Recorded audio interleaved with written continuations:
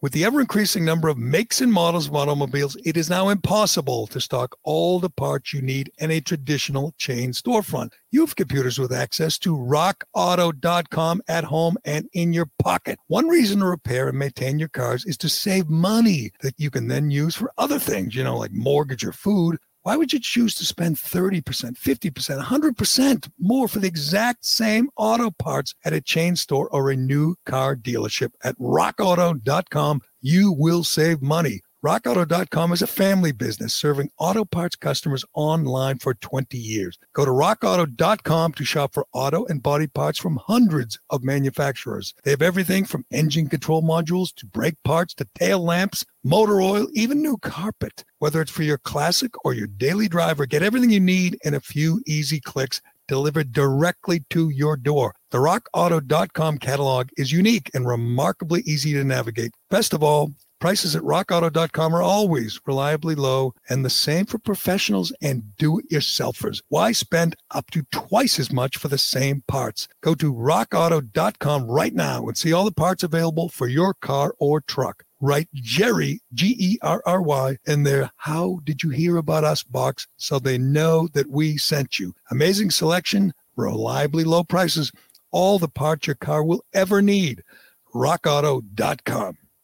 Ugh, I have to do laundry when I get home. I have to lug all my clothes over to the washing machine. Then I get to put them in the dryer and accidentally shrink my cashmere sweater again. Motorcycles make everything exciting. And when Geico makes it easy to switch and save on motorcycle insurance, it's even more exciting. I'm gonna fold all my socks into little balls! Yeah! Geico Motorcycle. 15 minutes could save you 15% or more. This is the Jerry Callahan Podcast. I mean, I just want to tell all the girls out there that you can do anything you set your mind to. You really can. Here's Jerry Callahan. Well, over the weekend, we saw the greatest kicking performance in college football history. I mean, it wasn't a great kick, but it was a giant leap for womankind. We'll celebrate that. And I think we saw the worst quarterbacking performance in NFL history. And no, I'm not talking about Cam Newton. It's close, but I'll try to answer your questions on that one because I didn't quite understand it why the Denver Broncos were forced to play without a quarterback. It was interesting for a couple of minutes, but then they kind of lost me on that one. Joe Biden broke his ankle, a hairline fracture.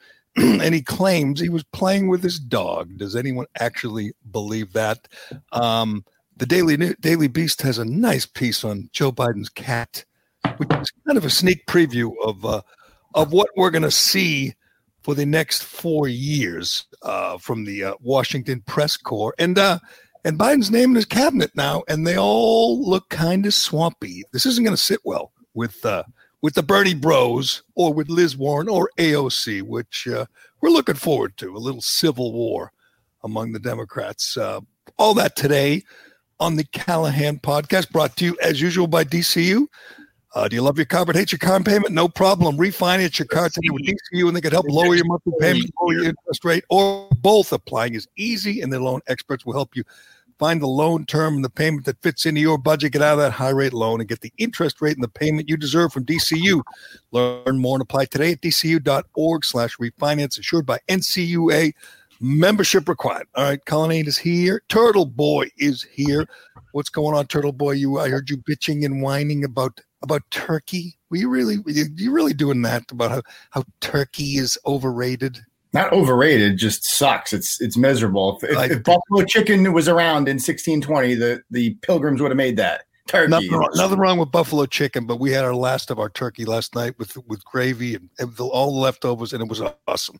I could eat that. Stop pretending you like it. Stop it. But he made a good argument. Is that when you go to dinner, nobody's at dinner ordering turkey. Yeah, I'll have the turkey and the side of cranberry sauce. You want fries with that? No. I'll take cranberry sauce. Special. It's a lot of work for whoever does the cooking, and I think it's awesome. You know what's good about it? You don't have to slow down. You just stuff it in your face. It's a great meal for overeating 2 or 3 or 4 or 5 times over the course of of a long weekend. I enjoy it, and you're not going to ruin it for me. Who are you, Dr. Fauci? You're trying to ruin Thanksgiving? Are you coming for Christmas next? You're the swamp. You're the one in here with the traditional. We've been doing it forever this way. This is just the way we're going to do it. I'm new age. I think outside the box, Jerry. I don't care if it's traditional. I like it. I'm not a picky eater, so I enjoy stuffing my face with all with the stovetop stuffing. I love. That's my question. Why don't we have stovetop stuffing all year round? I'll give you that. The stuffing's pretty good. Just don't put any of that nasty cranberries in it or whatever. Too much onions. Just make the stuffing. Just I like the cranberry that slides out of the can. You don't have to be making anything. Just get the stuff right out of the can. That's what I do. Savages. But Fauci's already saying we can't have a normal Christmas. It's going to get. He's got a lot to say about the holidays, Jerry. Not too much to say about the riots when Jim Jordan asked, if you recall. Jim Jordan, remember you? That's right. And it is kind of funny when you hear him saying that these are super spreader events, these holiday events. We can't have a Christmas tree in Boston at Faneuil Hall where people stand outside, socially distanced, with their young families. Not a lot of 80-year-olds going to see the Christmas tree when it's like 2 degrees out. It's young families. They go, they look at it. It makes music. It sings a song. The tree, and then they walk away. That's a super spreader event. But if a Democrat gets elected, or if a police officer happens to have a violent confrontation with a African American perpetrator, then we don't have to worry about spreading it. Then it's different. So we'll continue to monitor that, because I got news for you. They're not slowing down. It's amazing to me how tone deaf people like Gavin Newsom and Andrew Cuomo are, how they violate their own rules, and they don't hesitate to come up with new rules for you and me. I mean, Gavin Newsom. It never happens. It never happens. These come out they're so unaware that when Gavin Newsom goes on Twitter and tells people to wear a mask, it's like he's completely unaware that you're going to get ratioed to high heaven because everybody just saw you at the French Laundry with no mask on, and they just don't care. They just don't care. With 22 people. He was at the dinner with 22 people. It cost $15,000. They weren't socially distanced. They weren't wearing masks. They weren't outside. And he'll turn around the next day and say, you can't have more than 8 people. You have to be outside. You can't spend more than 2 hours together. You must wear your mask between bites. And you look at him and you go, do you forget that we just caught you? We just caught you. You're like the face of hypocrisy. And same with Andrew Cuomo. Over the weekend, Cuomo was encouraging people to patronize small businesses because they're so important to New York. He's put 10,000 of them out of business. He's destroyed more small business than anyone. And he says, you know what? Here's an idea over the holidays. Why don't you go spend some money at your small businesses? What's next? They're gonna dedicate an old folks home to him next? Yes. Home for the elderly? Is that coming back? It is remarkable. And I've said this before and say it again. You'll never see a better example of the disconnect, I would say the absolute corruption and dishonesty of the media than the example of Andrew Cuomo. And it's not just the media. Obviously, it's Hollywood. He won an Emmy. He wrote a book and promoted the book on all the talk shows. Now he's nominated. Andrew Cuomo is nominated for Time Person of the Year, along with Dr. Fauci and AOC. What a crew! Think of that. Think of those three. Has anyone done more destruction in the last? Well, I guess who else is nominated. By the way, BLM. Oh, just throw them in. Throw them in. Pick your favorite riot. Pick your favorite one. Yeah, so they caused $2 billion worth of damage. They destroyed businesses, burned, looted, and it's been about 6 months. Killed. I mean, people died. And they want BLM, an avowed Marxist organization, a violent political organization, to be Man of the Year or Person of the Year. But I'm rooting for Cuomo because he's earned it. I mean, Hitler was Time Man of the Year. Stalin was a Time Man of the Year. I think it's only fitting if you're going to nominate those guys. I mean, obviously, Cuomo's not in Hitler's league, but he is a man who's responsible for the death of over 12,000 New York senior citizens. And he's goes about his life like it never happened. He blames other people and just pretends it never happened. We had Janice Dean on the podcast last week. If you haven't heard that one, she was great. She's awesome. She's going to continue to just dog Cuomo every day. Every time something like this happens, she will be doing interviews and tweeting and reminding people of what a monster he is. But he might be on like the cover of the Time magazine as Man of the Year, the guy who put coronavirus patients in nursing homes and wiped out these nursing homes. That guy who killed vulnerable senior citizens might be Time Man of the Year. Has there ever been a bigger disconnect between reality and the perception you get from the left-wing media? No, there's literally nothing that they could do that would not result in fawning praise on their part. Nothing. Which is going to be fun. I mean, I was going to get to this later, but over the weekend, I'm obviously it's upsetting, it's annoying, it's frustrating to watch.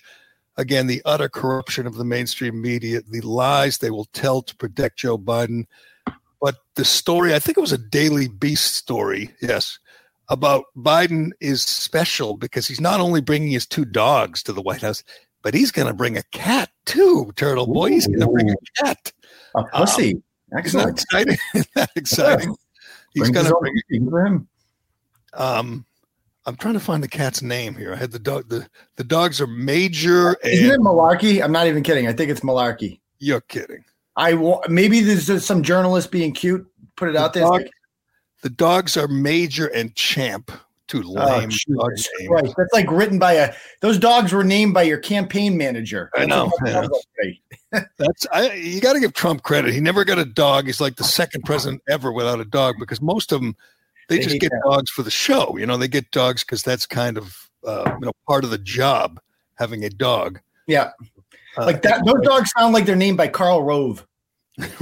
It's like Champ. Give me a break.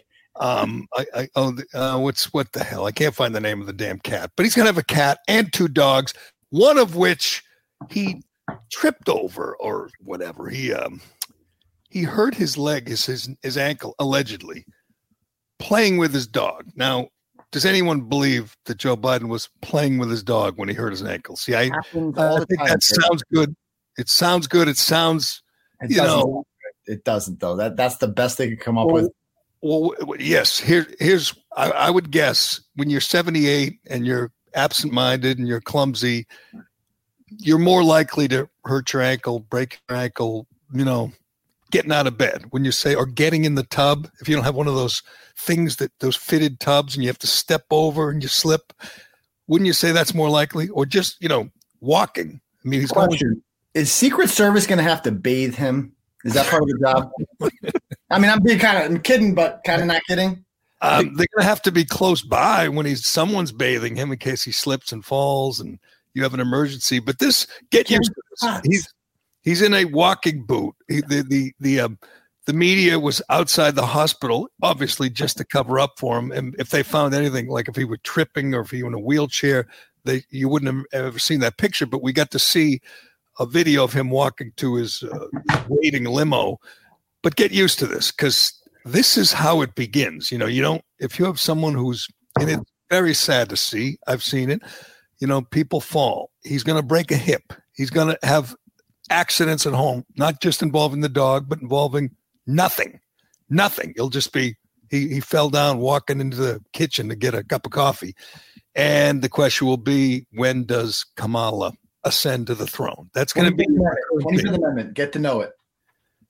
We all know the 25th Amendment because they were, the media was encouraging, Mike Pence and everybody else around Trump to use it, but it'll be legit this time. Won't there be times when the country is genuinely concerned that he's no longer physically or mentally fit for the job?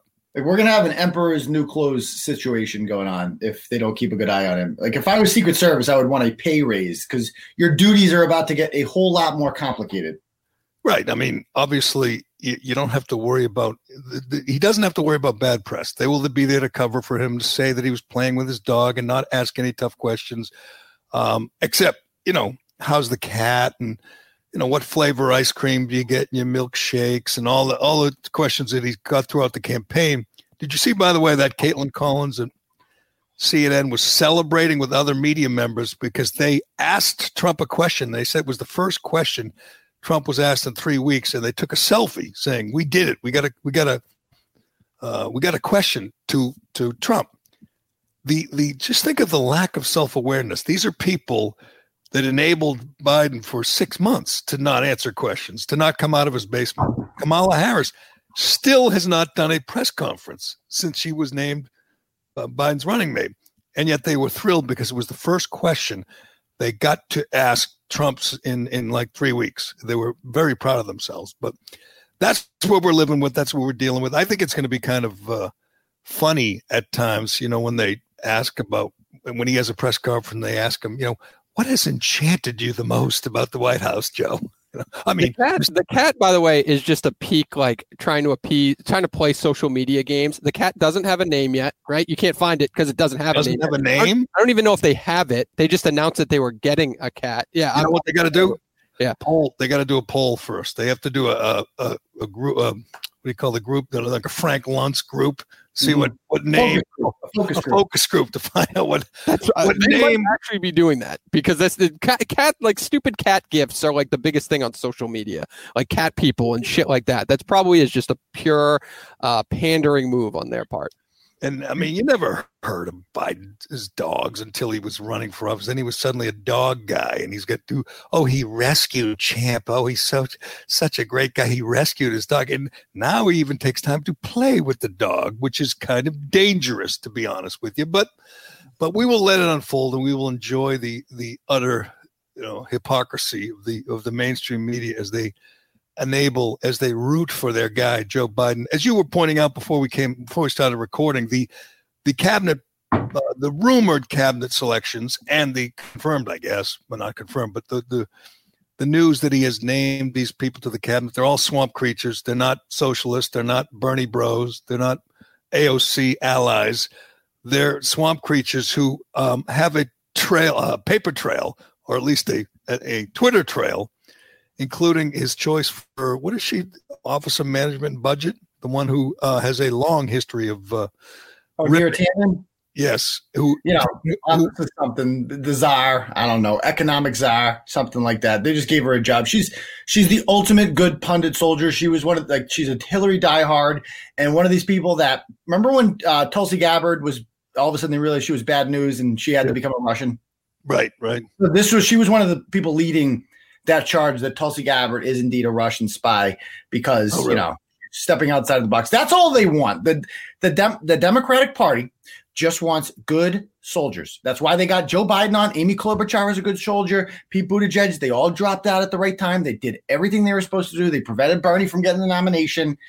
Bernie bros are like kindred spirits for the next 4 years, Jerry. It's a good point when you think of what Biden was. He was this kind of innocent looking guy that people felt like they knew and they liked, and he was obviously just a front man. He's not really a significant figure. They're going to move these swamp creatures are going to surround him, and he will be almost irrelevant.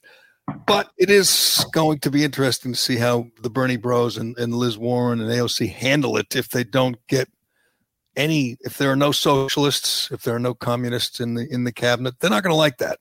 And Neera Tanden has ripped a bunch of senators, and now she's going to go before the Senate. She has to be confirmed, and there's a whole track record of her ripping all these senators. Susan Collins, for one. Yeah, that's right. Which is someone she needs to vote. I think she will need her vote. She's not going to get it. She's not going to get confirmed. It's going to be. Yeah. No. I mean, unless the Republicans have even less balls than I thought, they will reject. Because the two swing votes are chicks. The two Republican swing votes are chicks, Murkowski and Collins. And if if you're a woman that talked a lot of smack about that, I mean, it's only natural, Jerry. It's only natural. This is instinct. They're going to be like, yeah, so that's a no for me. Sorry. You don't call Trump. You don't call Mitt a swing vote. I mean, Mitt's definitely a swing vote. I guess. I don't know. I feel like those two would be just catty about it. Imagine what a hero if he cast a deciding vote to get some of these Democrat swamp creatures confirmed. Imagine what a hero he'll be to the New York Times and to Chuck Todd and Andrea Mitchell, they will love him, and that's all Mitt cares about. It's all he lives for. I mean, he's demanding Trump concede right now because he wants to, he wants to get the praise from all the right people. That's all that matters to Mitt. But anyway, that'll be interesting to see these all the various swamp creatures go before the Senate and see how that goes. We'll see if the Republicans have any balls, because that the Democrats would do this along party lines, and they would, nobody would have a chance if the Democrats had the majority. Nobody in the Senate, and they might. By the way, what someone was saying over the weekend, the best campaign commercial for the two Republicans in Georgia is Mitt Romney. If Republicans don't win both of those, Mitt Romney is a deciding vote on big issues. Mitt Romney will be so important, which is what he loves, and he wouldn't hesitate to stab the Republicans in the back. There's no chance that that the Republicans lose those two senatorial seats. You know what's crazy when you think about it is that David Perdue won that election pretty easily, and Donald Trump lost the state. That means there's thousands and thousands of people in Georgia who showed up to the polls and were like, you know what? Big David Perdue guy, not so much Donald Trump. I want to meet those people. What were they?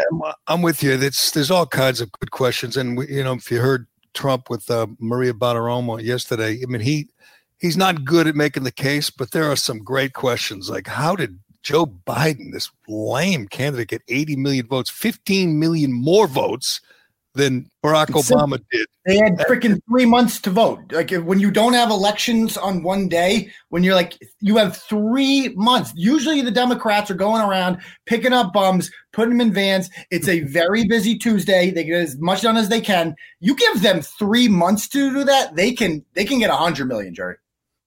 Yeah, we'll see. And he got more votes than Obama. He outperformed Hillary in only 4 key swing states. Everywhere else, Hillary outperformed him. But the ones that mattered, Atlanta, Philadelphia, Detroit, and Milwaukee, Biden outperformed Hillary. I'm with Trump. When you see these ballot dumps, when you see this, I mean, you and I were together the night of the election. He was winning by double digits in Michigan, and the next morning you get up and they find 400,000 votes for Biden. There was definitely shenanigans. There's no point ever watching election results live ever again. I know, and I've done it, for years, and you always see a guy up double digits with 84% of the vote in. You say that's over, right? Yeah. Well, this was done. Now with mail-in voting, there's literally, if they're not going to count it on election night, there's no point in watching it. None. I mean, it's like watching Barry Bonds hit a 500-foot homer. He's cheating, but there was no way to prove it at the time, and there's nothing you could do about it. So you just kind of sit back and say, yeah, he got away with it. That's what you're seeing. You're seeing what Biden did was cheat. What the Democrats did, they found ballots. They backdated them. They didn't let the Republicans observe. Dead people voted. People voted twice, every way possible in the key spots, in the key swing states. They cheated, but they pulled it off. We should tip our caps to them. Next time, maybe we'll learn something. Maybe Republicans will learn and cheat like they did, because that's how elections are won. We control the majority of state legislatures in this country. Shouldn't, in Michigan, they control it, I believe, Pennsylvania. Can't they pass state laws that just say, no more balloting? No more balloting. That's the simplest thing they could do, and it would make all the difference. It's a red wave in California, some states where you couldn't believe these congressional seats went red, and state legislatures went red, and the people voted for Republicans, just not for president. Yes, it doesn't make any sense, and I don't blame Trump for A, being frustrated, and B, using any means possible to contest it. He should, and he's going to, and it won't last forever, but there's no way that anybody should concede under these circumstances, let alone him. I mean, it's the last thing you expect from Donald Trump. Let him do his best. Let him appeal to the highest court if he can get there, and then he'll concede. He already admitted he'll leave. He'll leave the White House. Will he go to the inauguration? Probably not. You know what he'll do? What I said he would do. I don't know if I was with you, but I said he should hold a rally on Inauguration Day, and that's what he's going to do. Will there be a walk of shame? No. No, well, yeah, I mean, there will be a walk. Yeah, you got to walk to the, to the helicopter and get flown somewhere. I feel like he's going to leave through like a bunker or something. He doesn't have it in him, his ego, to allow the press to see him leaving the White House for the last time. He doesn't have it in him. Maybe he'll just turn over, give him the middle finger. Would that work? Or that would be freaking vintage. That would be a classic moment in American history. Yeah, I mean, he's going to love that helicopter picture moment. Everybody loves that helicopter picture moment. Yeah, when you're leaving after 2 terms, they like that. Right. I mean, because he will genuinely feel like he's been screwed out of the office. He will genuinely feel like it wasn't on the level. And, let's be honest, it wasn't. There was massive voter fraud. We all know that. I mean, no, it wasn't enough. Right. I'm not saying there was enough. I didn't say there was enough. But that there was a real concerted effort to cheat, and it worked. I just feel like talking about voter fraud and Dominion and all that stuff, it takes away from the bigger issue that Republicans should and could address, and that's ending mail-in voting. Mail-in voting must end forever. Never again can that be allowed. Well, I asked the question, and I've asked it a few times, who's responsible? Which Republican conceded on that issue? Which Republican said, you know what, COVID, let's let everyone mail in. And as soon as they said that, all the Democrat swamp creatures said, we got them now. Yep. They knew even with COVID, it was a long shot. They had to get mail-in voting. That's the easiest way to cheat. Everybody knows it. You've seen Democrats talk about it before COVID, obviously, but before they did this. But Obama was concerned. Hillary, everybody said mail-in voting. You saw William Barr say, no, that's just it's a wide open door for cheating. And he was right. And everyone knows it, but we're all going to pretend it wasn't prevalent because of big, bad orange man who's gone now or be gone soon. And he'll be doing rallies and he'll be wild. He's going to be a wild former president like we've never seen before. Don't you think? Yeah, I do worry about him coming back in 2024 and sabotaging the party. I'm worried about that. Like, if you don't worry about it. I mean, it's too early to worry about that. But I'm with you. He'll be too old. He'll be 78. I already said I don't want a 78-year-old president. So forget that. But you like DeSantis? You a DeSantis guy? I'm any of the above. Right now, I like Josh Hawley. I like Kristi Noem. I like DeSantis. Those are the 3 I like. One of those 3 will do nicely. I like Tom Cotton. I like Don Jr. Don Jr. will be wild if he's in the primaries and he's up there on stage. It'll be wild. And I mean, Donald Sr. will be good for business. It'll be entertaining as hell, but he'll be old and it'll feel like we've already been there and done that. I think it's time to move on, have someone else take the mantle and hold rallies and say the things he said and say America first and say no more foreign wars or endless wars, to do all to continue on his policies, but don't continue on his the good part is that the Democrats won't be able to get the kind of turnout in 2024 that they got without Trump on the ballot. Trump brings people out, whether or not you love him or you hate him. 80 million people voted for Joe Biden because they were energized because of Donald Trump, not because of Joe Biden. They won't have that advantage in 4 years. It's true. Nobody voted for Joe Biden. Nobody. Jill Biden didn't vote for Joe Biden. There were 74 million people who voted for Donald Trump and 80 million who voted against Donald Trump. That's his legacy. He should be proud of it and take a bow. And once Rudy and Sidney Powell have done their thing in a couple of weeks, just say, all right, they did it. Just admit it. Say they stole it from me, fair and square. And we got to start primarying these people too, a commenter says, and I agree. Matt Gaetz should be primarying Rubio in Florida in 2 years. Like, that's the kind of thing that we need to see. We need more people like Gaetz and less people like Marco Rubio. Gaetz. Yeah, I'm with you. Gaetz is great. He was on last night and he said, you know what I want to meet, who I'd like to meet? And he was telling Steve Hilton on Fox, you should get these people as your guest. Get all those black people, African-American voters, who didn't vote for Obama, but were so energized by Biden that they showed up for him. They showed up 8 years later just to vote for Joe Biden. I want to meet them because I don't think they exist. They don't exist. Look at Donald Trump won 4 times the black vote that Joe Biden won. 4 times. So I don't think they do exist. The Joe Biden one? I mean, Donald Trump won 4 times the black vote that Mitt Romney won. Right. Oh, yeah. Yeah. I mean, I'm with you. They don't exist. It was, it was just a good point. Like, where are these people who didn't feel energized or motivated to go to the polls and vote for Obama, our first black president, but did feel motivated by Sleepy Joe. It just doesn't seem possible. It isn't possible. It's just one of those questions that's really not provable. You can't say that's voter fraud, but it sure is suspicious. There's a lot of questions like that. How did that happen? It's not suspicious. It's simple. You had 3 months to vote, Jerry. They had 3 months to get people, the laziest people who had no inclination to vote whatsoever, and just said, literally, we're going to, in Nevada, we are literally mailing your fat ass a ballot because you're so lazy. All you got to do, like, there's a stamp on it and everything, just check Joe Biden. You don't even have to check. They will come to your house and you can hand them the blank ballot and they'll say, we'll take care of it for you. You want that's all it is. I don't think it was widespread cheating. I just think they made it so easy to vote for Joe Biden that's why voter increased. Right. Vote against Donald Trump. You have a good point, but enough of this. I mean, all that's just a presidential election. That's all we're talking about here is the who's going to be leader of the free world for the next 4 years. All right, today's episode brought to you by Flagship Wealth. With me, as always, is Dave McDonough. Dave, we have a new Treasury Secretary announced. What's going on with the market? How are they reacting? Dave, Dow 30,000, balloons coming down, confetti, the whole thing. I think the rationale behind it is very simple. A lot of folks out there expected Liz Warren to get that position. She's anti-business, anti-financial. That is not the case. We have Yellen, the former Fed chair, more moderate. Wall Street liked it. Financials, energy stocks rallied on that news. So sum up, we're actually going to give out a outlook for 2021 report here. Great report that you got to get your hands on, but you give me your quick 15-second outlook for 2021. Well, here's the deal, David. We're the largest independent research firm in the world, LPL Financial, and that's truly working for the individual investor. There isn't any pitch, any product to sell. It's simply looking ahead and saying more stimulus is going to happen, more spending is going to happen, inflation is going to creep in. How do you protect your portfolios?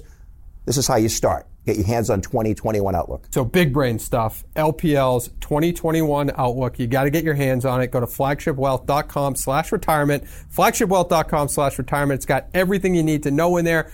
Go get it. I know we're going to give away hundreds. Flagshipwealth.com/retirement. Dave, thank you very much. My pleasure, David. Securities and advisory services offered through LPL Financial, a registered investment advisor, member FINRA, SIPC. Enough of this small time stuff. Can we talk about history? History was made over the weekend, Turtle Boy. I know you might not have been paying attention because you were writing about some ratchet from Weymouth or something, but we're talking about real history here. Did you watch the Vanderbilt game? Oh, monumental. That was the kick heard around the world. Yeah, you know what? I felt like I was there outside the bus watching Rosa Parks sit in the front. And I was watching history. I mean, the hairs on my neck stood up, and I was watching Rosa Parks sit. I was watching Martin Luther King march on Washington. That's what I felt like I was watching. I felt like for the first time ever, I was sitting there in Brooklyn watching Jackie Robinson dig in. First time ever. And fans were taunting him, racial slurs from the other dugout. Jackie Robinson turned the other cheek and just played his ass off. And he was Rookie of the Year, and he was a great player, and he was the perfect trailblazer for this cause. Take a step back, Jackie. Take a seat. Rosa, enough. We have a real trailblazer, a real American icon, a freedom fighter, a civil rights hero in Sarah Fuller. You don't know who Sarah Fuller is? I do now. She's going to the Hall of Fame. If you haven't taught your kids about Sarah Fuller, I mean, what is that picture behind you on the wall? That's James White scoring the touchdown. And James White, get rid of that. Okay. I want Sarah Fuller, number 32, Vanderbilt Commodore, kicker, who changed the world. I'm going to read you. Oh, this was SI. I thought this was ESPN. Anyway, it was Sports Illustrated. Writer Patrick Fordy did a whole tribute to Pat Fordy to Sarah Fuller. His was the lead. If you missed it, Sarah Fuller's was the kicker for Vanderbilt. Vanderbilt's one of the worst teams in college football history. They are winless. I believe they're 0-9. Not as bad as UMass, but go ahead. They should play. But does UMass have any kickers that don't have penises? Because that's what we're talking about here. We're talking about history. We're not talking about good teams. The last time UMass played Vanderbilt 4 years ago, they lost on an extra point. UMass missed an extra point with no time left, so kind of. But if it was a female kicker, it doesn't matter how good the kick was. That's true. She would have hit it. She would have hit that extra point. I'll tell you that much right now. They said that before the game she was practicing kicking 21-yard field goals or 18-yard field goals. That was her limit. Why? Can I ask why her? Was there nobody on the soccer team that could just there was no men's soccer team at Vanderbilt? They dropped the program, which is hard to believe. It's kind of a rich, Where'd she come from? She's on the girls soccer team. Did you pay attention? No, I don't pay attention. There wasn't like some guy around campus on the intramural squad that you could find.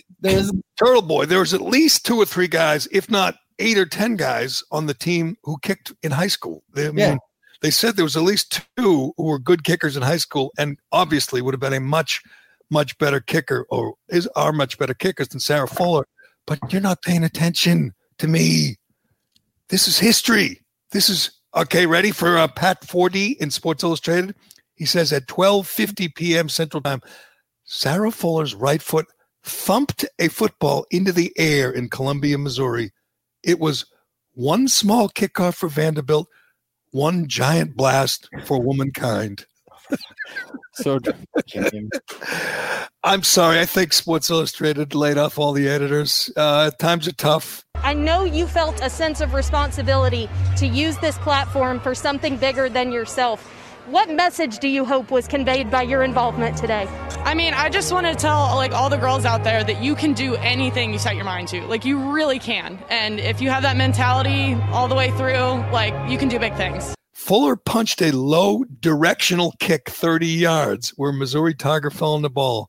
She trotted to the sideline and received hand slaps from 3 teammates and an affirming tap on the helmet from special teams coordinator Devin Fitzsimmons, who threw an arm around her shoulder pads and offered some coaching. On the back of Fuller's helmet was the sticker, "Play like a girl. At last, the girls got a chance to play with the boys." Can we just be honest here and correct that? She didn't play football. She kicked one kickoff and a really bad one. Is it because it was Vanderbilt that this happened? Because Vanderbilt is awful. There was no chance Vanderbilt was going to score a touchdown or kick a field goal the whole game. They didn't. That was a kickoff, a mandatory kickoff in the second half that they have no choice but to do. Did they do this? If this was a good team that could actually score points, would they have put her in like that? Or did they have somebody else in line? If Vanderbilt scored a touchdown, would she have been kicking extra points? No. It's a good question. If they were down 41-0, yes, they would have let her kick an extra point and hoped and prayed that it went through the uprights so we could have a national celebration. But it was, and I'm stealing this from Jason Whitlock. God bless him. He wrote a column about this. He said it was like a Make-A-Wish moment where you give the kid the ball and he runs the length and the other team agrees to stand on it. Agrees to let the kid score. The ball boy who was there for his whole career, finally in the last game, they let the poor kid with the special needs score a touchdown. And it's a great moment. But this was one. Here's more from Pat Fordy. He says, at that moment, the emergency Vanderbilt Commodores kicker became the first woman to pierce one of the last sanctum sanctorums of men, Power 5 college football. There has been an increasing trickle of women staffers, but never a player, never someone putting on the helmet and shoulder pads and taking the field in a game. Now it has happened. Fuller, a goalkeeper for the soccer team, very suddenly found herself thrust into a pioneering role. Give the gift of choice this season with multi-store cards at giftcards.com. With multi-store cards, treat them to dinner, movies, or shopping on one convenient card. Featuring all your favorites like Macy's, Ulta, and Lululemon. It's a great gift card everyone will love. For last-minute gifting, choose the Happy Holidays or Holiday Favorites e-gift, delivered straight to their inbox. Purchase multi-store cards today at www.giftcards.com/multistore. Who are you texting? My therapist. You text with your therapist? Text, video chat, call. Yep. That sounds too easy. How did you find her? I just went to betterhelp.com/save. She's a licensed therapist and it's all online. I connect when it's convenient for me and don't waste time driving anywhere. Plus, it's affordable. I wonder if I should try it. It's great to talk to someone in confidence. She's helped me sort out quite a few things. And right now you save 10% off the first month when you go through betterhelp.com/save. BetterHelp.com/save. Got it. Handled it like someone who was born for the moment. What the? I still don't get. If you are just catching up on this, she kicked off once. It was a terrible kick. It went 30 yards. It was almost, it could have rolled out of bounds, but the kid on the other team, Missouri, he jumped on it, and everyone congratulated her. What if the kid returned it and she was had to make a tackle? I think it was like Jason Whitlock said. There had to be some type of agreement beforehand. Well, that's what I was going to ask you, and you kind of answered the question with a extra point. But what if she went out there and if Vanderbilt didn't suck and she was in field goal position and kicked a field goal and made it? Would your opinion of the situation change? Yes, I mean, if she was a good kicker, of course. Yeah. I didn't think she would be bad, but she looked bad, and from all I read, even pregame, she wasn't nailing 45 yarders. I mean, she's not a kicker. She's a soccer player, and they should have let her punt because she's a goalie who punts the soccer ball all the time. But it was all just for show. This coach was on the ropes. I think he's already been fired. I mean, if not, he's dead man walking. The team is historically bad. Their starting kicker got COVID, and they let this woman, and God bless her, she's supposedly a great soccer player. And, a good student, and she's, handled it well with the media and all that. But the things, I mean, on Twitter, I was making fun of it. I just said, terrible kick. And I had hundreds of people say, you miserable bastard. Can't we just have you are like the ratio king on Twitter. Like you, every time Jerry tweets, you're like a minor version of Trump. Like you have a group of dedicated people who just are Jerry reply guys who just every time just make fun of you. They call you old. They're mostly Minute. I think they're mostly Minute fans, on there going at you every single time. How do you don't block ever? You don't do that? I do. Yes, I do block. People do racist things, and because you can't really respond if someone's going to either call you a racist or if they're racist themselves, it's really not productive to go back and forth with someone like that. Whether they're going to say that's racist or right. I'm tempted. That's why I block people because I would waste so much time getting it into it with like some person with 5 followers and a Twitter egg that literally just made an account today just to get to me. Well, I'm giving them my time. I can't do it. I have to stop. I don't either. And I'm proud to say I've never mocked someone for how many followers they've had or their egg. I've never said that. I've never done that on Twitter. You only have 5. My old partner, Dino John Dennis would fight with people, and it just seems so unproductive. I don't do it, but clearly that was tweaking them when I would say how bad she was. Your followers are disappearing, Jerry. You've lost. I've been watching. What's happening there? You losing your touch? No, I've been shadow banned. I've been targeted by by the forces, dark forces. Lots of us right wingers. I will say this: Robert O'Neill. I was my man, Robert O'Neill. The man who shot Bin Laden. We've had him on this podcast. He said the other day they took away 4,000 followers. I lose. Here's what's happening. I've noticed like Jordan Schachtel went over 100,000 like a couple weeks ago. Now he's down to like 9,900. Matt Walsh lost a lot because you know why, Jerry? It's the Trump people. It's like once you start speaking out against Sidney Watson. It's Twitter. He lost 5,000 followers in one day because they started saying, guys, look at. This is getting ridiculous. And the Trump people are fucking crazy. They will unfollow you. Like I'm done. It happens to me all the time. Whenever I say anything disrespectful or anything critical of Donald Trump, I lose 1,000 followers on Facebook. Happens every time. I don't care anymore. I've stopped worrying about it for a while. I was saying, what the hell's going on? But I've seen so many others like me who are saying the same thing on Twitter, saying I've lost, hundreds. This is one way I'm sure I lost by talking about how ridiculous this charade was with Sarah Fuller. Here again is Pat Forty from Sports Illustrated, and he's talking about me and you. He says the troglodytes out there who are weirdly bothered or threatened by Fuller kicking for Vanderbilt need to understand something. This was not a publicity stunt from a winless team or a coach on the hot seat to engender some positive PR. This was a marriage of a program necessity and individual willingness to take on a challenge. And he goes with the fib that it was a squib kick, like that by design they told her not to kick it too far. So start a half. Yeah, wouldn't want it. They said in practice her maximum distance was 38 yards. I'm sorry, there's 10, 15, 20 guys on the Vanderbilt football team who kicked in high school who could kick a 40-yarder. Vanderbilt men's goalie. It's a good question. They had just told you. Yeah, they don't have men's. There is no men's team. They must be on campus somewhere, just hanging out. Have to be a club team. I'm actually surprised because no men's team. Do you understand? Yeah. No men's team. I know because of COVID or in general. No, they dropped it like years ago. Yeah. How about Title IX?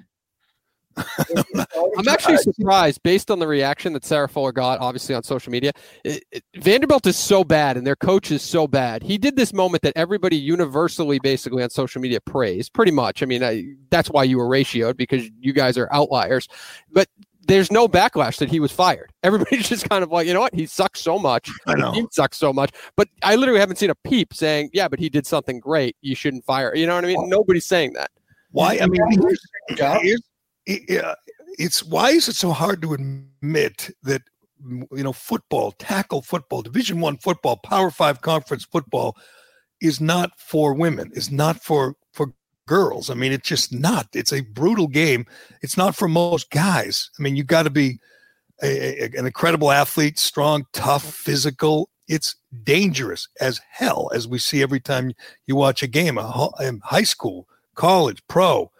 I mean, I can't imagine. It always amazed me, and I coached kids, and every team would have like one or two girls on it, but they were just kids, that the fathers and mothers were okay with it because it's even with a boy. I mean, my son plays, he's big, he's strong, and I cringe. It's such a dangerous game. They get drilled every game. If you had a kid or a brother who was a NFL wide receiver, and we watched Wes Welker for years, Julian Edelman for years, just get crushed every game. I mean, and you're sitting there going, is this the one? Is this the time that he doesn't get up? Is this the time where he's so concussed that he forgets, where he is? Is this the one that causes lasting damage? I know Sarah Fuller's parents were there and they knew she was in no danger because she was just going to kick. But would you really want your daughter to play tackle football against big, strong boys? There was an agreement beforehand, Jerry. They said, look, you guys get the ball at the 45-yard line to start. That's pretty good.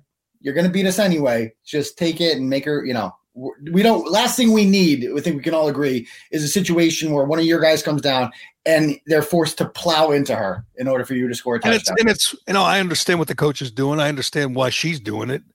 I watched some of a Vanderbilt game, which I've never watched, kind of like watching the Denver Broncos, which I'm going to get to that.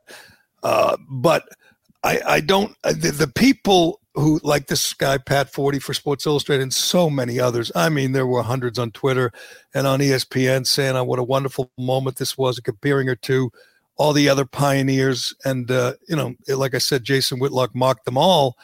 But they don't really think this is opening the door to girls to play college football, do they? No, it's something to talk about. I mean, they would never dare. But I do think there's a difference between this, like a columnist from Sports Illustrated writing that, and then like a father with just two daughters or something, and they're watching football, and he's trying to have a motivational moment. Like, look, like girls can play football too if they want to, or if they have the ability to. But here's the problem with that, and I saw lots of people doing that. What's his name? Jeff Howe, former Herald guy, was doing that, saying he sat with his daughters.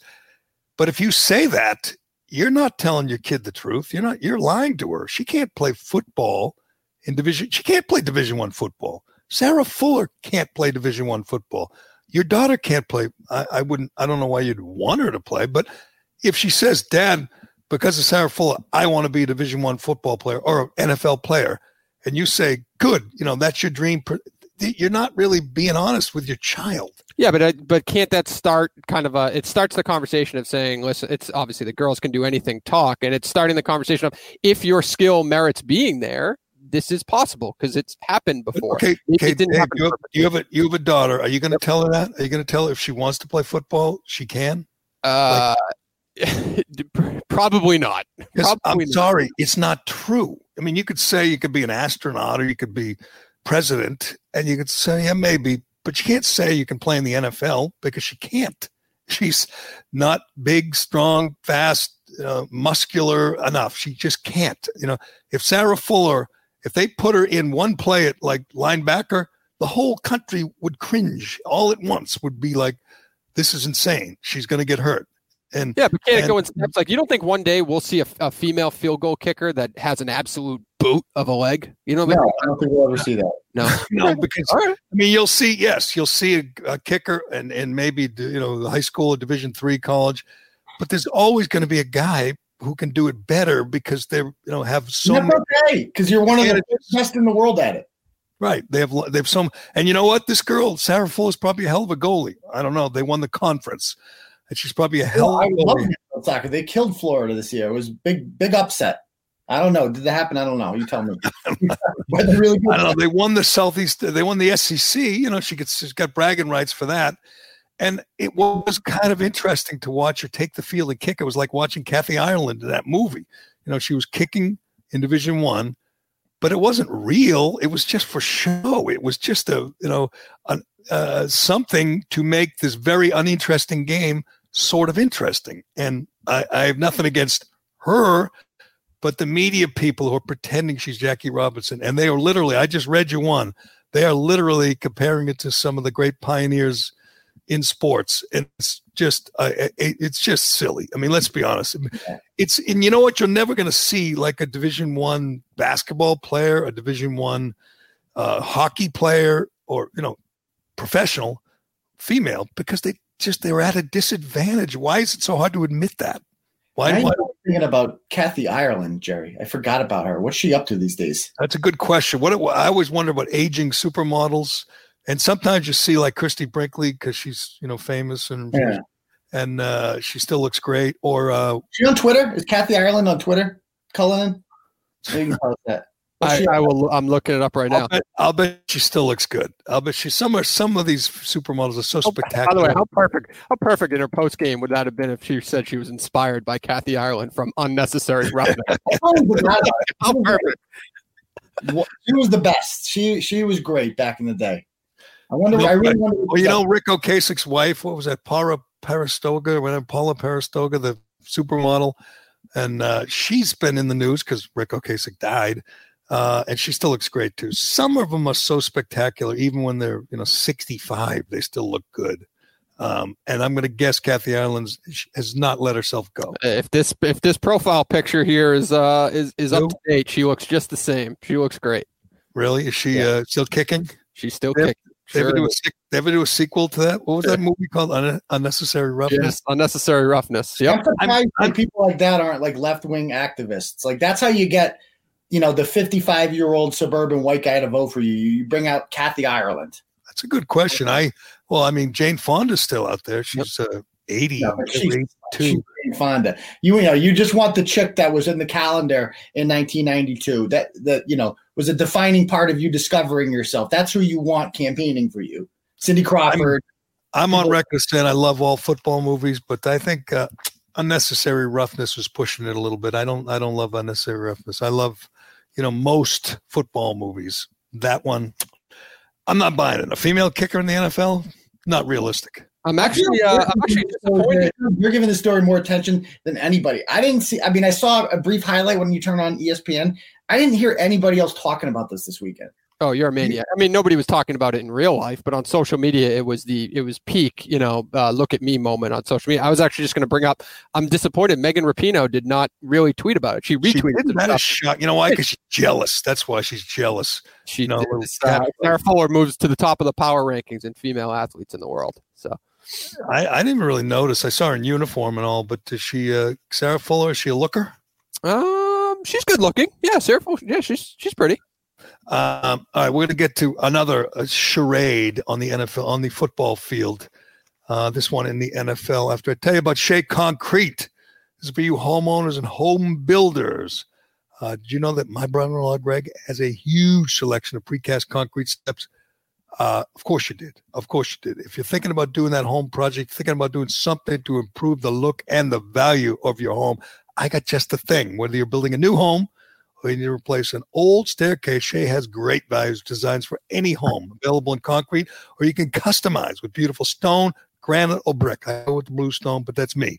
A new staircase can dramatically upgrade the front entrance of your home. In most cases, they can remove your old stairs and have you walking up your new front steps within hours. That's all you got to do. Go online, check out the step, pick them out. They get rid of the old ones, they bring in the new ones, and boom, Your house is worth more. Your house looks better. This is the perfect project to do right now. It's a little cold out, but so what? You don't have to do anything. They'll do all the work.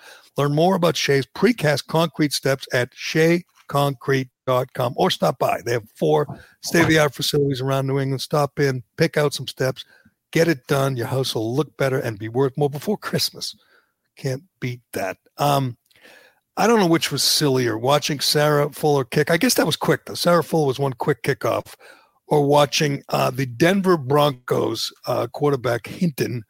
I guess you wouldn't call him a quarterback because obviously he wasn't. But Kendall Hinton started for the Denver Broncos. And I've been reading about this for like 3 days, trying to understand it. And obviously I'm going to get no help from Turtle Boy, who kind of checked out over the weekend. What are you talking about? You just said you didn't hear anything about Sarah Fuller. It was the biggest story of the weekend until yesterday. Kendall Hinton played quarterback for the Denver Broncos. He's not a quarterback. He's a receiver. He's a practice squad receiver.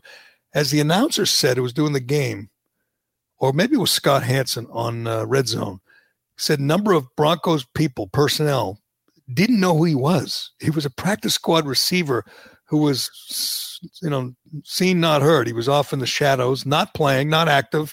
He was just a guy, young guy, 23-year-old guy from Wake Forest. And he was forced to play quarterback. He had 2 days to prepare, and he learned, he said, between 20 and 30 plays, and that's it. And it looked and it was worth watching because I wouldn't have cared about the game otherwise. I would not have cared against New Orleans against Denver at all. If not for this. But the starting quarterback, all their quarterbacks weren't allowed to play because Jeff Driscoll, one of the backups, tested positive. And the other 3 quarterbacks were in the meeting room with him without masks, which is breaking protocol, which means they were ineligible to play. My first question was, why did these other 3 admit they didn't have masks? And I was told that they have video of every meeting and every team, and they checked the video and they caught them. And their own coach, Vic Fangio, said he blamed them. They did the wrong thing. They didn't mask up in the meeting. But they were in a meeting with the same guys they're always in a meeting with, and they didn't think they had to, and they just sat there in the meeting. And they said they were keeping their distance from the other quarterbacks, but it's not enough. You have to have a mask on. If you don't have a mask on, you get suspended. So rather than allow one of those guys, fine them, admonish them and let them play, they suspend them all, and they forced Denver to play with a practice squad receiver at quarterback. Now, the Patriots had a game postponed because their quarterback, Cam Newton, tested positive earlier in the year. They get the game postponed. Other games have been postponed. This time, Denver wanted to get it postponed. They said, no, can't do that. Then they wanted to play a quality control coach. They wanted to activate him because he had been a quarterback in college. The league said no, which to me is crazy because it would have been fun to see a coach suit up and play. But they said they don't want to do that because that allows teams to hide players on the coaching staff, and keep them eligible. So they wouldn't allow this quality control coach to play quarterback, forcing them to use Kendall Hinton. And if you watched it at all, it was even worse than you imagined. He was 1 for 9 for 13 yards. It was a little dump off out of the backfield. That was his only completion. He looked like he could throw. He dropped back. He looked agile. He looked athletic, and he would release the ball nicely, and it would skip, 12 yards in front of the receiver. 8 yards over. It's weird because you've seen a lot of these reverse plays and trick plays to receivers and stuff. And when they throw the ball, it's not as pretty as when a quarterback throws it, but it comes close. I feel like Mohamed Sanu could throw a better football. How about Jacoby Myers? He looked great. Jacoby Myers had great form. Yeah, it was close enough, good enough. Absolutely. This was anybody could do this. When I went on the Denver Broncos Facebook page before the game yesterday, just to see, I'm curious. Are people mad about the Corona thing? Because that's what I would be. I'm this Corona mania is such bullshit. There's no reason Blake Bortles can't be playing fucking football right now. This is insane. But you didn't see any of that. All you saw was Uncle Rico gifs and Al Bundy gifs. about putting me in. I could throw the football over that mountain. That's essentially what happened in Denver yesterday. Yeah, and to me, they shouldn't postpone the game. It's just like if it were the flu or just like if guys got hurt. I don't want postponements. You make do, particularly in college, by the way. The college teams have 3 or 4 positives and they cancel the game, but they have 120 players. Why not just have someone else play? And again, even if they spread it, most of them don't even know they have it. And nobody dies, nobody's hospitalized, nobody's on a ventilator. It's not the same for college kids. Even Fauci's admitting that now that the election's over, and he's admitting it doesn't really affect children, and it doesn't really affect, finely conditioned 19-year-old college athletes either. But anyway, they forced this kid to play. He did his best, and he looked, overwhelmed and nervous. But why wouldn't he? And they had no other choice. They had no one else they could play. I think they went to a Wildcat a couple of times, but it was hopeless. They got crushed 31-3. Even though Taysom Hill, the backup, he's not a quarterback either. He was not good either. But Jameis Winston was on the bench. He doesn't get to play. They're playing a tight end over Jason, over Jameis Winston. On an H-back. But it was weird because it just seemed like you said, let Blake Bortles play. Just punish them.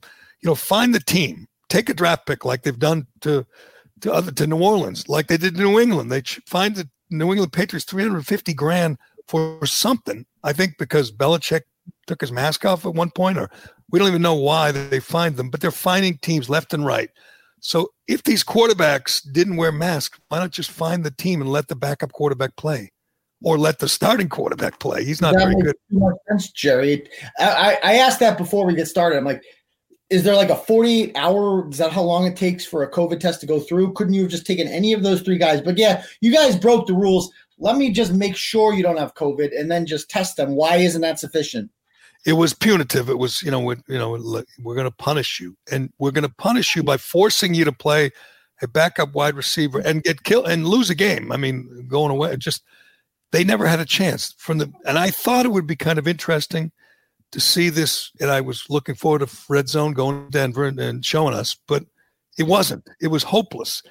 Like from the beginning, you knew that Denver could not win the game. So the whole thing was pointless. Playing this game with this kid at quarterback was pointless. It was a dumb move by the NFL. There was just no reason to watch other than to see how bad he was, and you could see that right away. You could see right away that they had zero chance of winning the game. That's got to be the hardest emergency sports situation of all time. Like, remember the Capitals goalie who was like a tax accountant? Yeah. Like coming in, if you're a beer league goalie, like you can pull it off in the NHL. You might suck, but you can pull it off. You can't come into an NFL. And not only coming in, like when you see a position player pitch, it's 10-1 in the 8th inning or 9th inning, right? It's hopeless. It doesn't matter. This is a real game. It was 0-0, I'm pretty sure, when it started. And who had a higher quarterback rating, him or Cam Newton? Good question, Turtle Boy. I was going to say Cam Newton, he enjoyed it because he wasn't the worst quarterback in the NFL yesterday. Kendall Hinton was, because Kendall Hinton's rating was 0. Cam Newton's rating, former MVP, former number 1 pick, former Heisman winner, his rating was 23.6. And I'm, if you're going to be honest, if you're watching the Patriots and they are 5-6, they're still in the playoff hunt. They're over on the side when they do the QB. I mean the playoff rankings, seedings. Over on the side is still in the race. You have a couple teams. You have all the teams in the NFC East because they're all in it with 3 wins, and you have the Patriots 5-6. They obviously play the Dolphins. They play the Bills. They're 3 games back in the division, but they could. Somehow, if they run the table, they would be a wild card, which they won't. And they won yesterday. It was fluky and it was weird, and they got a gift from Arizona. But Cam Newton is awful right now, is awful. And I'm going to guess that Jared Stidham, the backup, is even worse. Much worse. I mean, really? Because could it be worse than 23.6? Ultimately, Cam can run a little bit. He's basically Taysom Hill. That's true, and he made the biggest play when he ran, and then they tagged it on because Isaiah Simmons hit the last play from scrimmage. Man. Isaiah Simmons hit him, and they threw the flag for helmet to helmet, which it wasn't. It wasn't out of bounds. It wasn't late. It wasn't. It just looked bad. That's all. It was the way he fell. He hit him too hard. That's what I said on Twitter. Arizona was pathetic. I mean, that they should have won that game 6 different times. They lost to a team whose quarterback completed 9 passes. I think they had 14 first downs or something like that. I mean, it was not a good performance from Cam Newton or the Patriots in general. And I think that Jarrett Stidham would get a chance, but the problem is, what do you do with Cam Newton if Jarrett Stidham starts next game? Cam Newton is your backup, or do you just let him go next game? So it's a moot point. You think Belichick's actually considering Jarrett Stidham next game? Why wouldn't he? Cam Newton's been awful. Cam Newton's 5-6. Cam Newton. Well, how many games is Cam Newton? What's Cam Newton's record on the Patriots? 5-4. 9 for 18. 84 yards, 0 touchdowns, 2 picks. I believe on the season he's got 3 touchdowns. 4. I'm sorry, 4 touchdowns, 9 picks, 79 rating. In this day and age, in the NFL, in this day and age, that is remarkably putrid. I don't care if they have 10 wins. I don't care if they're undefeated. Are you watching Cam Newton play the game? Are you watching?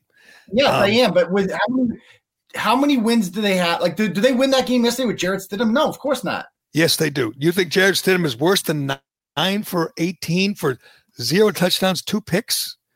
That last drive does not happen with Jarrett Stidham. At least Cam Newton keeps it somewhat interesting. It is what it is. He's not good, but I don't know. There's something about him I just enjoy watching. They had 179 yards total offense. That's the lowest for a win in the Bill Belichick era, the 3rd lowest total, and it's less than Patrick Mahomes had throwing to Tyreek Hill in the first quarter. Tyreek Hill had more yards receiving in the first quarter, I believe, than the Patriots had in the whole game yesterday. You're a numbers guy. You're a stat guy. You're an establishment guy. You're obsessed with like QBR and stuff like that. I see 5 wins with Cam Newton as quarterback. I see a competitive team that's in almost every game except for that 49ers game. And I don't know. He just keeps him in it. I don't know how he does it, but it's happening. Would you sign him and have him give him a long-term deal, bring him back next year? No, I'd offer him minimum wage. That's what he's worth. And we'll see what happens. No, you can't bring him back. You got to move on. They got to find another quarterback next year, which is the big story in the offseason. Because I think you're right that Stidham's not good enough, or else they'd have made the move at some point. Because Cam Newton has been so awful. I mean, for the season, 4 touchdowns, 7 picks. That's in 30 years ago. That'd be awful. In this day and age, in this current NFL, where you get flagged for hitting a quarterback, there was some roughing the passers yesterday that were just incredible. If you touch the helmet, which is hard not to do it when you tackle a guy up high, it's a 15-yard penalty. And it's almost like laughable when they call it roughing the passer.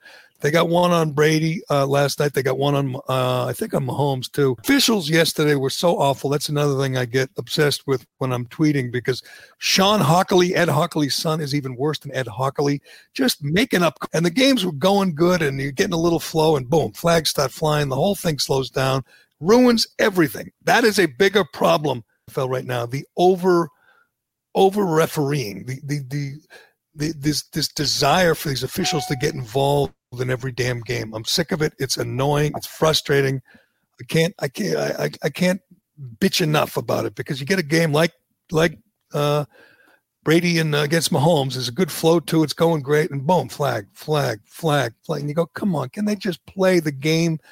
They're making up these hits to the helmet or these holding balls, and it just ruins it. But anyway, is there ever going to be a guy on Belichick's coaching tree that's not, Belichick, but that's a good NFL coach that you say, boy, he learned a lot? His name is Brian Flores. I think it's a little early for Brian Flores, but that would be a good guess. Other than Flores, I believe Billy O'Brien's the only one with a winning record, correct? Of like these, whatever it is, a dozen guys have gone on to become head coaches. They've all been disasters. Billy O'Brien was okay, I guess. He's like Matt Patricia. I could have told you was going to be a disaster, if that's what you're getting at. Now he oversaw a defense that was notoriously horrible. Like, that was always the Patriots' Achilles heel, and he was the guy running the show. and they rewarded him with the job. What did they think was going to happen? I always hated Matt Patricia. I never understood this fascination. Belichick loves hip, young guys that wear their hat backwards and they have beards and, they're different. This guy, he just wanted to make it seem like, I'm thinking outside the box. I got these thinkers. He's like the Billy Bean of the NFL. He's thinking that things that other coaches aren't thinking. At the end of the day, it was all just Belichick, and all his guys suck. But and they all, and this is true, and I know it's been said many, many times, but they all try to be Belichick. Remember McDaniels tried to be Belichick in Denver. Yeah. And Patricia tried to do the same, where he tried to take control of the press conference and kind of talk down to the media the way Belichick does, and they try to be Belichick, and it never works. Patricia, I thought, would work because the guy is pretty damn smart. I don't know if you heard this, but he was a rocket scientist, and he just was smart. He's a guy that earned his way. started as whatever, a ball boy or a quality control coach. He wasn't a player. He wasn't a good college player. He just had to outwork everybody. And I think he learned from Belichick, and he went to Detroit, and I thought he would be okay, but he was a disaster. And you know what? Right now you're getting the rumors that if Bruce Arians gets gassed in Tampa because he is not getting along great with his quarterback, that Josh McDaniels will be the guy next year, and Brady will be happy. Brady will be happy to have a new coach, to have Josh, to be reunited with Josh. So they're going to keep getting chances. It's just what's Arians' problem, by the way? What's his problem? He likes throwing deep. Brady missed on 20 straight deep balls going into yesterday, but yesterday he hit on a few and he looked good and made a nice little comeback. So I don't know. Brady will, and Arians likes to call out his quarterback, which Belichick never did, which is a little unusual. But Brady doesn't want to. He's not going to fight back. He's not going to criticize his coach. Nothing's going to come of that. They're, I believe, the 6th seed now in the NFC. And Brady, at first, was looking terrible. It looked like it was going to be one of those games where Brady just looked old, but he ended up clicking with with Evans, and he didn't throw to AB at all, though. He didn't throw to Gronk. He threw to Gronk early on. He got Godwin.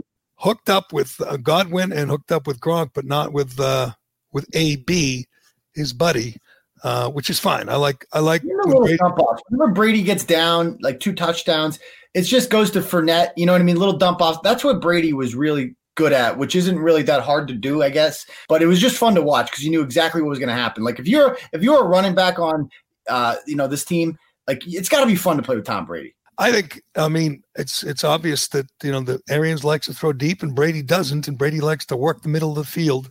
I mean, he can do it all, obviously, but I think he's going to continue to clash unless they win it all, which they're not going to do. I mean, they're the 6th seed. They're not going to win their division. They're not going to be a top seed, and they're not going to obviously win the NFC. So they're going to be playing in the first week, which he's not used to. They're going to be going on the road. Did you hear Tony Romo at the end of the game? Tony Romo predicted that they would meet again. Yeah, in the Super Bowl, he said. And which would be so awesome for the league. Wouldn't it be awesome to see Brady against Mahomes in the Super Bowl? That would be a great matchup. And I agree. Like, there is no way the Chiefs don't make the Super Bowl. No way. They are far and away the best team. It's not even close. The Pittsburgh Steelers are the fakest undefeated team in the history of the NFL. They would, if they played the Chiefs right now in Pittsburgh, what would the line be on that? It would be Kansas City by like 10 in the playoffs. I mean, I'm looking forward to it. It was fun. It was a fun game. I thought Brady was going to get blown out. I thought Mahomes was going to throw for 800 yards and Tyreek Hill was going to break every record. It didn't happen. I will give Brady and the Bucs credit for the comeback. It was a fun game, and it'd be an awesome Super Bowl. I'm looking for what Antonio Brown did yesterday. What did he do yesterday in this game? 2 catches. Yeah. So he'll be bitching soon too. He'll be bitching. He's not going to be happy with that. It's fine. He's got Godwin is a younger version of him. So good luck. That's true. He's, his numbers in his career are just amazing. We'll leave it at that. Turtle Boy. I'll let you go have some leftovers. I know you're not happy with the turkey, but I got to admit the leftovers are awesome. Leftover stovetop stuffing for breakfast, nothing like it. All right, thanks, Turtle Boy, and thanks to Shea Concrete and Allied Paving, and thanks to DCU. Anything else, Turtle Boy? Anything else, Cullinane? Anything else, anybody? Thoughts and prayers to Nate Robinson. Just every meme in the book out on the internet. But oh my God, was he out cold? Just thought that was funny. And here's my suggestion: if you're gonna have two of the all-time great fighters, including Mike Tyson, you should have like regular judges, not have like celebrity judges who don't know what they're doing. It was clearly a bad decision. It wasn't a draw, unless they're trying to set up a rematch. Tyson won by all accounts, and these judges didn't know what the hell they were doing, which is too bad. Tyson got robbed. You should give a little credit because they put I remember back in your EEI days, you would always talk about the Red Sox play-by-play being boring. I'd say Snoop Dogg at the announcer's booth is always a good idea from an entertainment standpoint. Why not? Yeah. Why not let him swear? Why not? He was probably smoking, during the whole thing. Why not go all in? But I think it went well enough so they're going to do it again. And you'll see Tyson against Holyfield or something. It's going to get crazy. Hey, more Snoop. We should hear more thoughts of his on Gayle King. Maybe. You know what I think? I predict the next fight's going to be the next celebrity fight. And I'm buying it. Mike Tyson versus Sarah Fuller. What do you think? That's going to knock down that glass ceiling. They're going to kick in some doors, and all the little girls in America are going to say, "Daddy, could I fight Mike Tyson?" And you can say, "Honey, you can do anything. If Sarah Fuller can do it, you can do anything." But Tyson was in good shape. Give him credit. He took it seriously, and he got in good shape. And I think they're going to continue to do it. And why not? It's boxing. It's a joke anyway. There's no reason we should be taking it seriously or worrying about their health. They're barbarians. Good luck to them. All right, thanks, Turtle Boy, and thanks, Cullinane. I'm Jerry Callahan. This is the Callahan Podcast, and we will talk to you again tomorrow.